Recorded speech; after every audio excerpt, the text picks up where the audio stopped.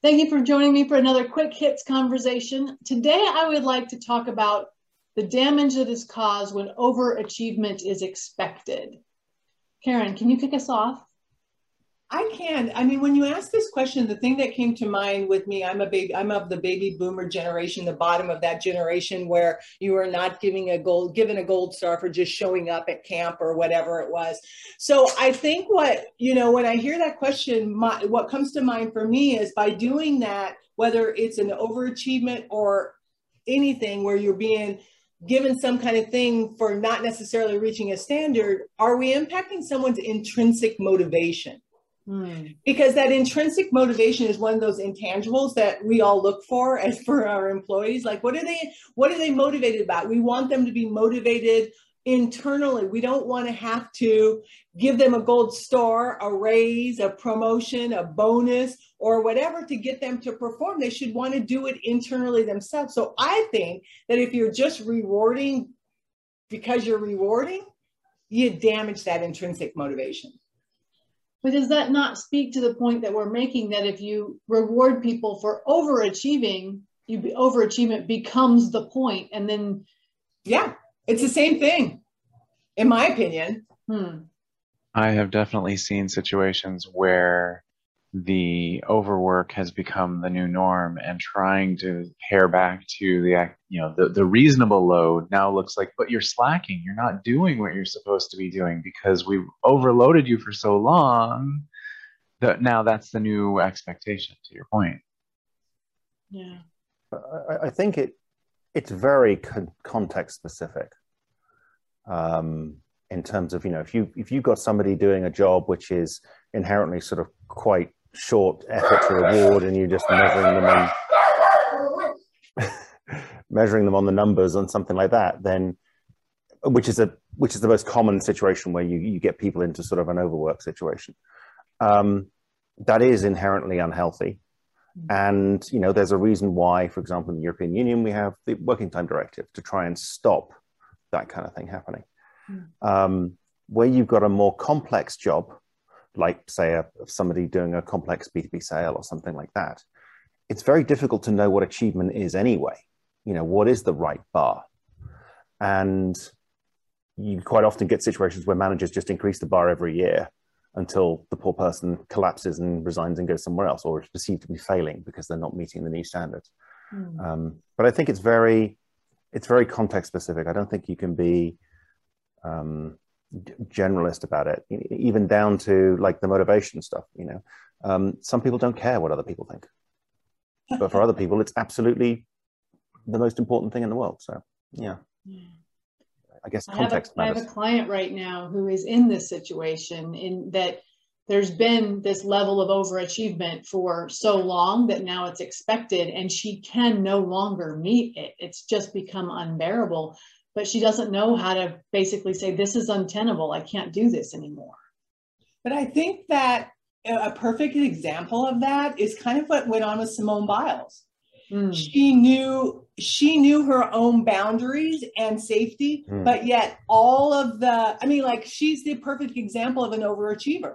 But yet all the negativity she got about her making decisions that are specific to what is right for her in her scenario, we really have to look at like I remember in my corporate career, you're constantly, absorbing other people's jobs kind of per se, but you're not necessarily ever rewarded for it. And then the minute you say something about it, you're just whining. So I think that in the back to what Simon was saying, contextually in the corporate world, that's kind of my experience of how that constantly rewarding somebody or not rewarding them for overachieving, with them thinking like, in my mind, I'm intrinsically motivated by the idea of overachieving. So when, that carrot keeps being dangled, you keep working until you just can't.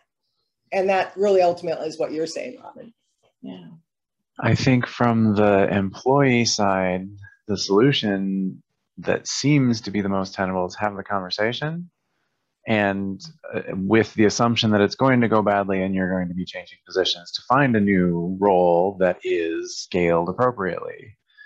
From the management side, I see it as an actual failure on the management side. And what is a better approach is having that conversation. When you are lauding their achievements, how do we also include in that conversation very clearly, here are the boundaries that we should be maintaining, right? If we let our employees burn themselves out, that's our fault.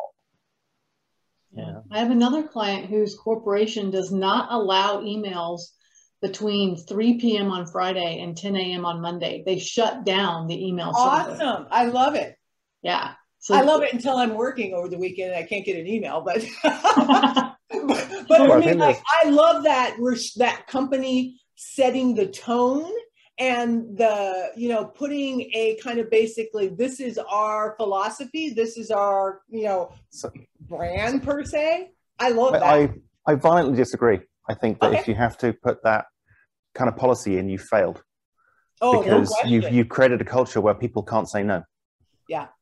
You should be able to send an email on a Sunday morning, and whoever receives it should be able to go, I'm not going to deal with that now. And that it should be safe to do so. And if they can't say that, then I suspect there's lots of other things going on where they're feeling pressure to overwork.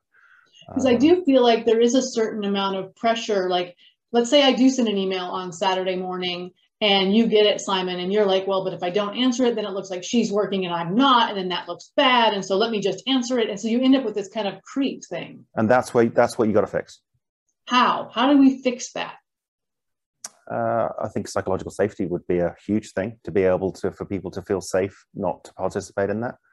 Because of course the other thing is, you know, we're all about flexible working, especially with COVID times and that sort of thing. Some people may be working on a Saturday so they can take Monday off. You know, so it is down to conversations. Do you see respect. that happening a lot over here, Robin? With any, like, I rarely hear people talking about the ideal flexible working environment where you could choose to take the Monday off and not have it impact the rest of the team and all that. Everybody continues, and you're not getting 50,000 emails over that day that you take off. That's what's supposed to be your day off, but it's really not because everybody else is working. You know, it's like, it has to come down to leadership. Leadership has to set the tone for that. If they continue to set the tone by sending emails and expecting you to answer, then that tells you what they, you know, promote and what they want. And I think that second aspect is the key.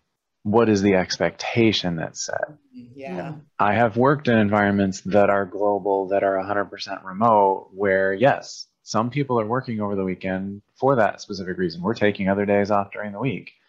The time zones are a thing. You can't expect immediate responses.